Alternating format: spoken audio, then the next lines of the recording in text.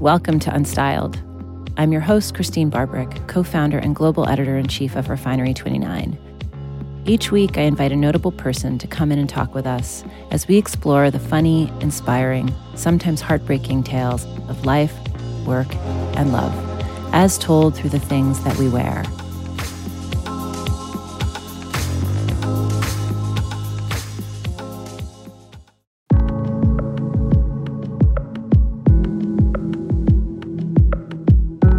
Sam Taylor-Johnson is on a mission.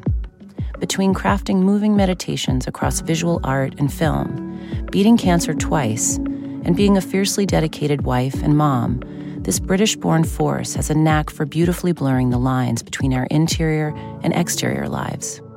With the ability to both intimidate and inspire vulnerability in those around her, that hypnotic 107-minute film of David Beckham sleeping, yeah, that was her. It's Taylor-Johnson's warm yet driven demeanor and sharp eye for emerging talent that make her a natural storyteller who can't help but get at the heart of things. This dance between the personal and the public is a fitting preoccupation for the artist, namely given Taylor-Johnson's experience navigating her own life's duality. A member of the influential Young British Artists Collective alongside Damien Hirst in the 90s, Taylor-Johnson found success as a visual artist, earning a Turner Prize nomination and the Ely Cafe Prize for Most Promising Young Artist. But that didn't quite cut it for her.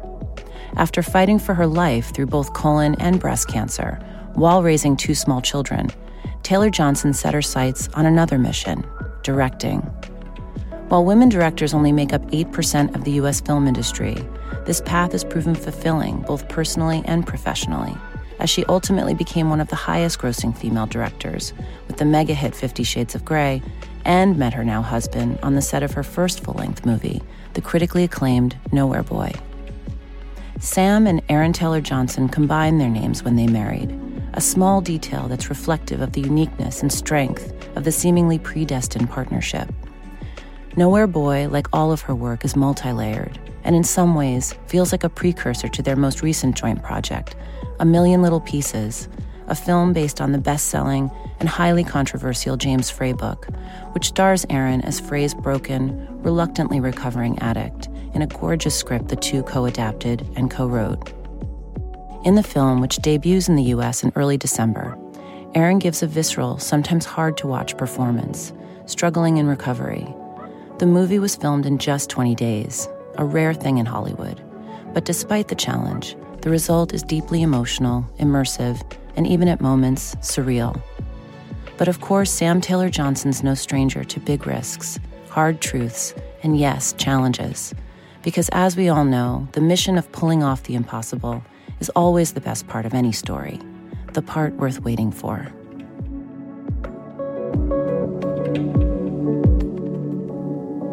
Sam Taylor-Johnson, it is such an honor to have you on Unstyled today. Thank you so much for being here. Thank you. I'm excited to be here. There's a million things I actually want to talk to you about today. I'm absolutely kind of fascinated with every aspect of your life. So I want to go back to the first film that you directed, which was Nowhere Boy. It's based on a memoir by John Lennon's half-sister, correct? Julia. Yeah.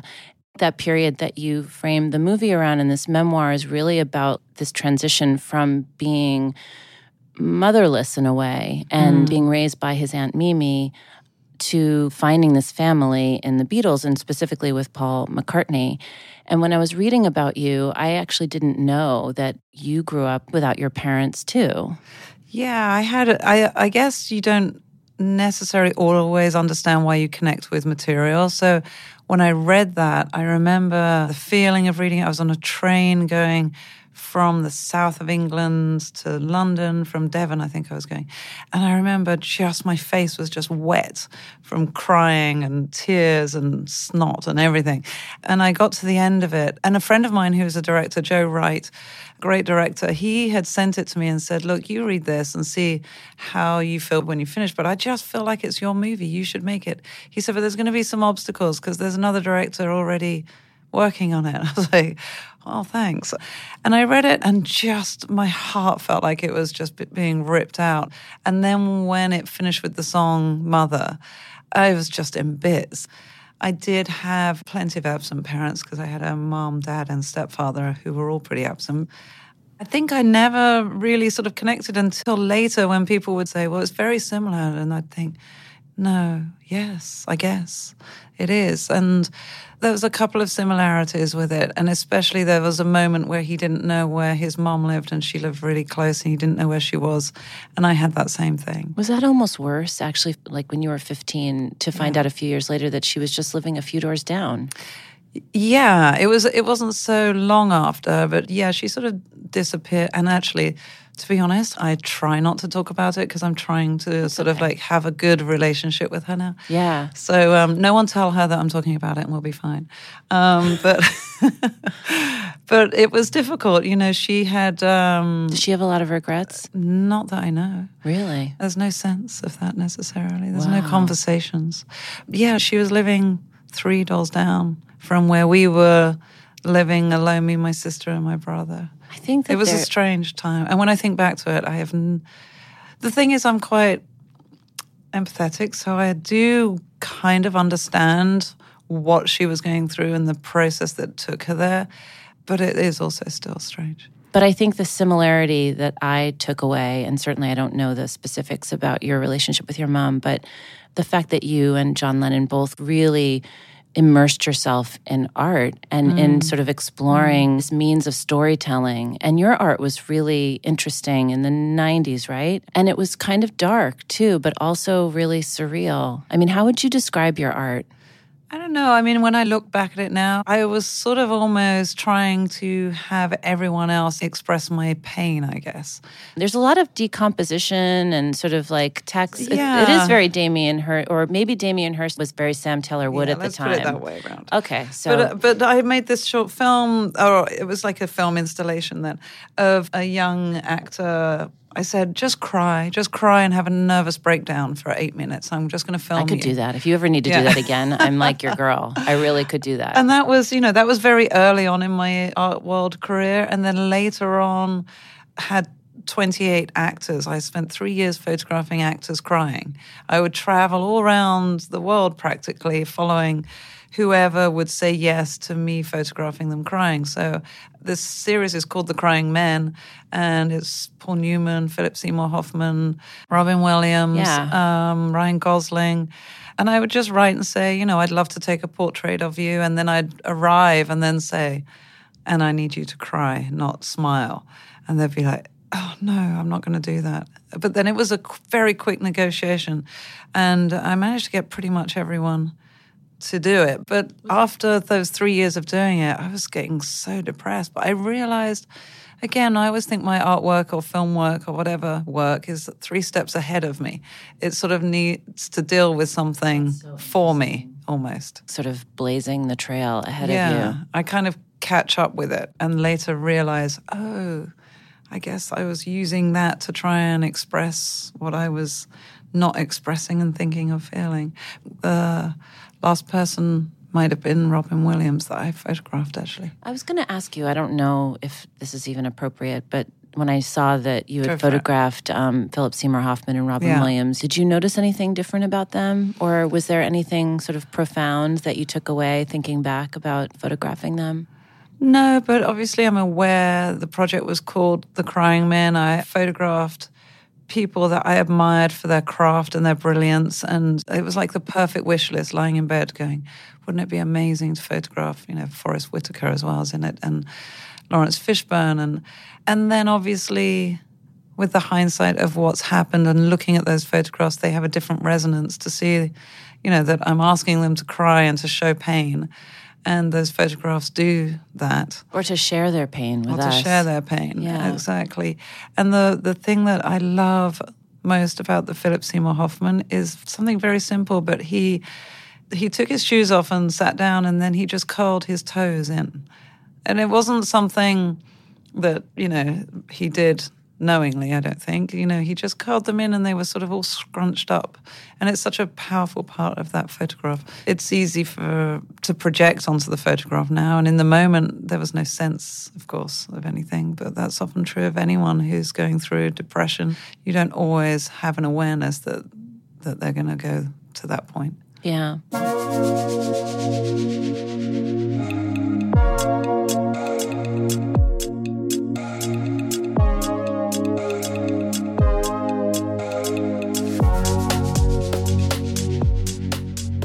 about 50 Shades of Grey too. Ugh. No, I only want to say No, this. yes, we can. You know what? We don't have to. You don't have to say anything. We can. I do want to actually. You know, that was the 4th highest grossing film ever directed by a woman. Yeah. Which is, first of all, that's pretty fucking incredible. You sort of beat Catherine Hardwicke's record, who also left after the first film of Twilight. Yeah. And I just was curious, did either of you ever talk about that? No, it's funny. I feel like I'd love to sit down and have that conversation with her. I've seen her out and about and said hi to her, but we've never had that conversation. But I think she went through similar, well, different, but similar pain with that filmmaking process. It was tough. It was tough. I'm just going to keep saying it was tough. I think that that's okay. I mean, I can think of so many things in my professional life that have been really difficult, and we just have to imagine that they somehow fortify us for other experiences. I don't know. That gets to a point where I'm like... You're like, fuck that. I wish I'd never had it. I'm fortified. I am. It's like, this is character building. It's like, my character's fucking built. There didn't feel like there was an end at a certain point. But like you said, it was high grossing and all of that. And I remember I was going to the supermarket and it was out, and I guess there was a lot of publicity around it. I was crossing the parking lot and this guy shouted from the other side of the parking lot, "Hey, aren't you the director who directed 50 Shades of Grey?" And I was like, "Yeah, it was really hard, you know. It was really difficult." And Aaron was like, "Just say thank you. Just say thank you. You don't have to tell everyone." You need to use that scene in a film, actually. It's really funny. It was one of those experiences where, you know, people say, in hindsight, would you do it again? I'm like, no, of course I wouldn't. No. But, and all the things that I learned making that movie or that I didn't want to learn really did help me with A Million Little Pieces. But it was a brutal experience because I went in with a vision, and that vision was sort of systematically beaten and taken away. And that's the hardest thing, I think, for a creative, is to go in full of creative ideas, and that's the reason you're hired. And then for you to then not be able to use that is quite hard. I guess the thing that I'm most proud of, other than surviving it, was it worked. It worked, and it was a tough book to get to screen, but ultimately it worked. It did work. I mean, that was also the blessing. Dakota and Jamie were the nicest people, and we became a sort of little team of musketeers getting through it. Well, that's wonderful. That's obviously probably your leadership and the energy that you created on set, despite all the crappy stuff that was going on. And you've been pretty vocal about coming off of 50 Shades of Grey. Like, how shocking at this point that there's still so few projects for women directors. And I think is the percentage now, is it 4%? Yep, 4% of directors are women, yeah. Yeah, I mean... It's quite astounding. And it's interesting because the needle feels like it's moving, but I don't feel like it actually is. So it's a lot of talk about it, which is great that it's now out and there are discussions, but it's still tough. Well, what do you feel like needs to happen? Because I think something that we talk about at Refinery 29 is that it's not just about women getting the projects. It's about women getting the funding. It's about women getting the meetings and the access. It's the meetings and the access. It's right at the start point. That's the hardest part.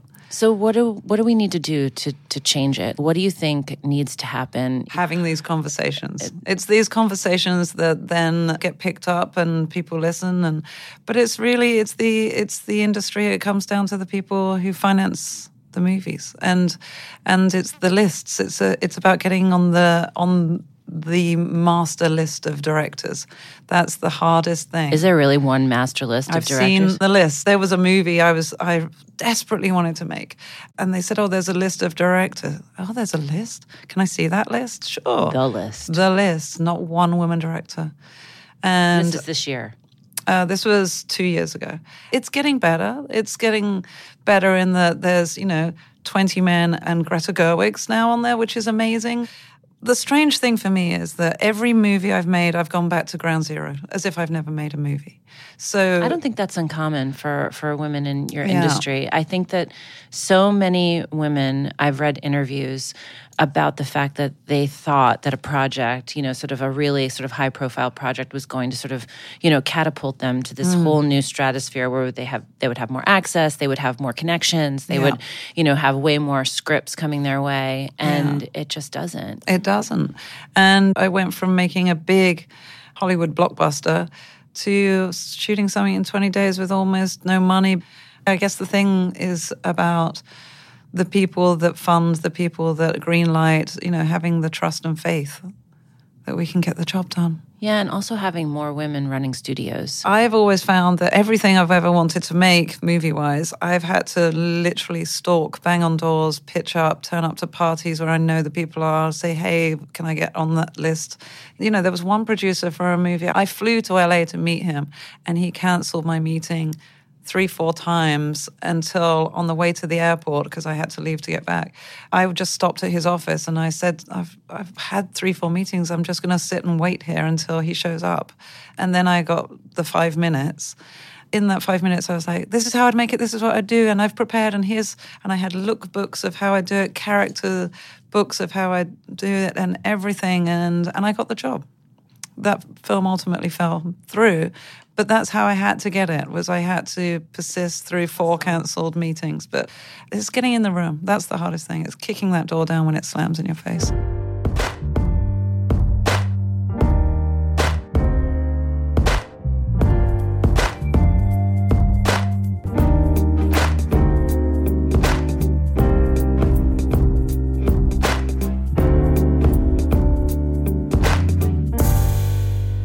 So let's talk about A Million Little Pieces. I love that you saw a movie in this book, because when I read this book in the early aughts, it was just around the time that I was launching Refinery 29 with my business partners, and it was a very weird time in the world then. I remember reading that book and feeling like I gave myself completely over to it. Me too. But A Million Little Pieces, it was deemed a memoir by James Frey, and obviously hugely, hugely successful.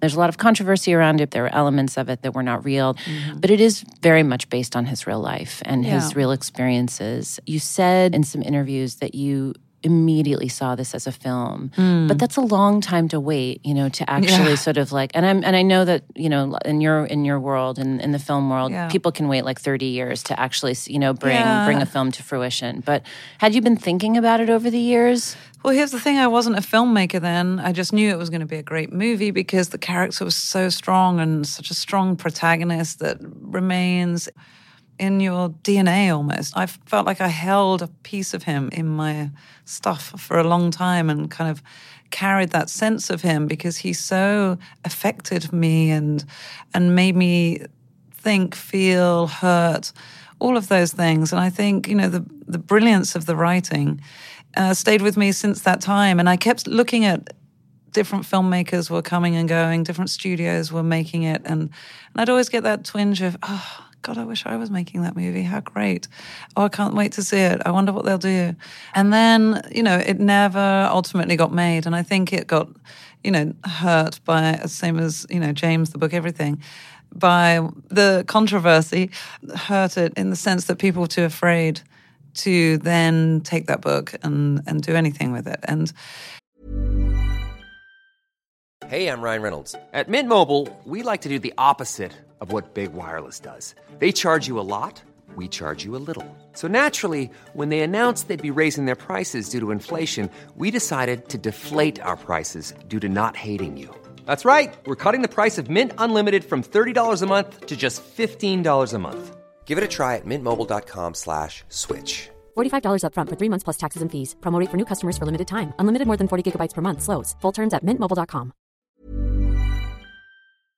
I never felt like what had happened to me when I read that book, how it affected me. I didn't feel that changed after the controversy. I was thinking about what project next to do, and Aaron and I were looking for something to do together. And it came around, my agent said, oh, have you ever read A Million Little Pieces? And I just went, wait, what? And he said, yeah, I think the rights have gone back to the author. And it was as simple as this. I got hold of him. I said, I would like to try and option your book and make the movie of it. And he was like, okay. And I said, so obviously we're getting to the business of it and someone will figure out the money. I was like, I don't want any money. And I think I paid $1 I paid $1 for the rights to make that book so that some money was exchanged. And then he said, I don't want to be around unless you want me. I won't come to set unless you want me to.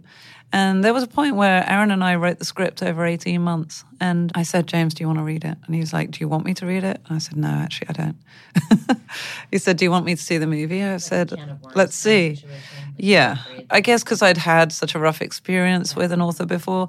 And he said, no, I wrote it in the spirit of art. Just create in the same spirit and do whatever you want. Just have fun with it. I was like, oh, that's like a gift, total gift. And so that was it. It was tough to make because, I guess, again, because it had the controversy attached to it. People were afraid to invest in it. So we ended up shooting it for almost, well, very little like for $4 million, right? Less than that. Just less, I think. And 20 days. We shot it in 20 days. But it felt like it was something that had to be done. I felt like I was kind of positioned to do it, and it was going to be made, even though we had to, edit the book from 500 and something pages, and we wrote a 200-page script that then became a 90-page. But ultimately, it really felt like it was the story of James. The distillation process brought us back to what was important, James and the journey of recovery and addiction and the pain of that, and then the community that offered hope and took him through sort of from the darkness, I guess, to the light. Your husband, Aaron Taylor Johnson, who you co-wrote the movie with and who stars in the movie, it's so physical for him. And it's a very physical movie. You really feel the visceral effects, not just of addiction, but the people that have to observe it and really sort of like observe it closely and can't really turn away. Was it hard to see your husband in that state? From what I read about him on Nowhere Boy, I mean, part of the reason why you really wanted him for your film was because he showed up as John Lennon, to meet you. He's very immersive. Whatever he's working on, Aaron slowly disappears and whichever character starts to emerge. Is that hard? It's hard when it was Ray from Nocturnal Animals, where he plays a psychopath that doesn't wash. That movie was really hard for me. It was really hard for everyone, and even harder for me living with that character. And he grew long nails and dirt, and he was also, eating a ton of burgers and drinking because he said, I just have to feel toxic from the inside. Otherwise, if I'm not toxic on the inside, no one's going to believe. Obviously I know how he works and I know that he becomes who he's playing. And so as I was approaching him with this and we were writing it, I was thinking, oh God, this is going to be hard. I had to lose a lot of weight and get kind of, scrawny and unwell, basically. He became that. And so that's hard is also because, he doesn't really switch off and he stays in that character for the time post-filming as well. There's a sort of, recovery process which can take a couple of months. And then when we were filming, James isn't particularly physical, but I know that Aaron can move and can express himself physically. So it was a good way to use that to express some of the scenes which are like in a monologue within the book. Yeah. And, how to do that without a voiceover, but just to see pain in a different way or discomfort. I mean, one of my favorite scenes is between James and Lily where they're recounting their past drug use and they do it without words. And it's fun at first. And you think, wait, are they really taking drugs? And then you realize they're recounting it through sort of mime, and then it gets really sad. And it's sort of beautifully played without any words. I think that's what I loved so much about the book is that it's very, very hard to read. There's a lot of really tough material in there that seems physically painful, but there's so many moments of tenderness that kind of rescue you. Yeah. And I think that that's the relationship between James Frey and Leonard, who is played by Billy Bob Thornton. Yeah. And, I mean, he just seems like the most tender person in the world. Is. He's also the funniest fucking person ever, as you could see by his outfit choices. Ultimately, one of the things that stayed with me that James said to me is that he said as he was writing it, whenever he went into the darkness, he would quite quickly try and bring in something light to sort of lift you up again. And so when we were making the film, that stayed in my mind. One friend said to me specifically, she said that it kind of is like a gallows humor that you get inside the treatment center, where the darkness sometimes, the tears that you cry are so heavy, but the laughter that you can laugh is so hard as well. So she said you can laugh so intensely with the people around you about some of the most devastating things. It's really, it's the one person that steps up for you, or the community that supports you through that. So ultimately, I wanted to make a film that was about addiction but gave you hope, that really gave as much hope as possible and as much light as possible. And just the generosity of people in those, in sort of the most desperate moments when you feel like you can't be betrayed anymore. He really feels just like the desperation to want to be better, to want to be what people want him to be. Yeah. And I think that is probably the darkest part of those kinds of relationships, is just the disappointment on both sides. There's just a moment where his brother just says, you have to try. And he says, oh, I'm trying. It's just the way that Aaron says, oh, I'm trying, that just kills me every time. Because you've seen how hard he's trying, but no one necessarily can see how hard just taking the first step of going into the treatment center was. And that being the most difficult moment, and that being, I'm trying. I think it was ultimately made the right way, that it should never have been a studio movie. It should never have been a big budget movie. And it was made, for nothing, on a shoestring. And, Billy Bob Thornton practically worked for nothing, had to share a trailer with 2 other people, which he said he hadn't done couldn't even remember if he actually had done that. And so in a way, the kind of tight community spirit in which it was made is reflected on screen. And because we shot it so fast and for nothing, there's no frills, there's no glossing. So I guess what I'm trying to say is that it felt very tangible and close to the edge as we were filming.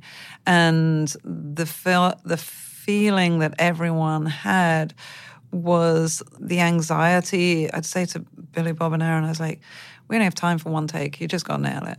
And so they were like, okay. So everyone was sort of super adrenalized and on their toes, and everyone was in their zone all the time. So I think for the characters to then be portrayed in that sense of, isolation but coming together and not really knowing, it was almost helped by the fact that we had pretty much no time for anything to be luxuriated in. So everyone had to be just really sharp and really sort of in the headspace of their character. But do you think that kind of sharpened you a bit as a director, especially 100%. I think, like I said, if anything great came from 50 Shades, it would be that I could see where things could be tightened up. But it was real kind of going back to the basics and the fun of doing that and being able to be wildly creative and physically creative in that way was amazing. So you co-wrote the script. It's obviously a really emotional and dense script, I'm sure. Yeah. And figuring out, it's a very long book, and just figuring out what to include in the movie, especially given the fact that you only had 20 days to shoot it. Yeah. Do you find in those kinds of circumstances the benefits of your sort of synergy with your husband come out, or was it really intense and like you wanted to kill each other? No, not at all. The great thing about working together is I know through the blink of an eye what kind of headspace he's in and whether he's in the right headspace for that scene. So I can navigate very quickly if he's in the right headspace for what we're about to shoot. So that's being able to just go, nope, not, yep, that, that. And to be able to sort of take him to that place quickly is quite amazing. That is really amazing. Yeah. You're lucky. Well, I don't want to say you're lucky because you know what? Great relationships are hard work. So yeah, it's true. I know. And I'm lucky. And you're lucky. So you and your husband met on Nowhere Boy. And I read so many interviews with him about the fact that it really was sort of love at first sight, wasn't it? It was. This sort of soulmate kind of energy, however you choose to describe it. But given how long it takes for your husband to kind of become that character. Was that tough on your kids? Or they just like look at what you do and just think it's totally incredible, or do they think they just don't even give a shit? don't even give a shit, I think. Or they don't, it's not that so much as they don't notice. They've always kind of known it. It's just who you are. It's just who we are. And I think, since Nowhere Boy, we hadn't worked together. So we could afford one on, one off. He would do a movie, I'd stay home with the kids and switch out. And then with this one, because the schedule was 20 days, we had Aaron's mom come stay. And so she was home with the kids. And then we stayed close to home. We were filming in Pomona, doubling as Wisconsin in the winter. It was 80 degrees, crushed ice from 7-Eleven to try and make it look cold. And brilliant cold acting, even though everyone was sweating in these great big jackets. And we try and balance it as much as possible with the kids. And when, again, going back to the character he played for Tom Ford in Nocturnal Animals, he woke up thinking the bed was on fire one morning because the kids and I were saging him. We were just like burning sage around him. Come on, it's clear, Daddy. It was just that funny thing where the kids would walk towards him and then take a big sort of circle around, not even realizing, I'm just going to go get that apple, but I'm going to go a really long way around him. Really? Was it that? Was he that fragrant? It's just that fragrance and that energy. After that, I was like, please, romantic comedy. Anything. Something light and fluffy. Are you going to be working on a romantic comedy? What's next? I don't know what's next. It's tough because everything I read, or everything I think about, you think, do I want to spend, 2 years in this headspace?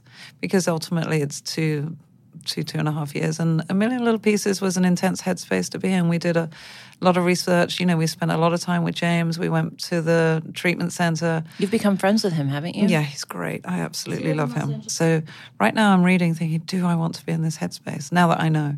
You've actually been through some really difficult health challenges too. You had colon cancer when you were really young. Yeah, 29. 29. How did you know that you had it? I had just given birth to my daughter and I just couldn't recover. And I went to see 3 different doctors and I was misdiagnosed left, right, and center. And then finally... Were you just tired or something? Or I was tired, but I was losing weight. I lost, I don't know, a lot of weight very rapidly. My hair was coming out, and I was passing blood, and I was telling everyone all these symptoms. They're like, yeah, it can happen. And I was like, okay.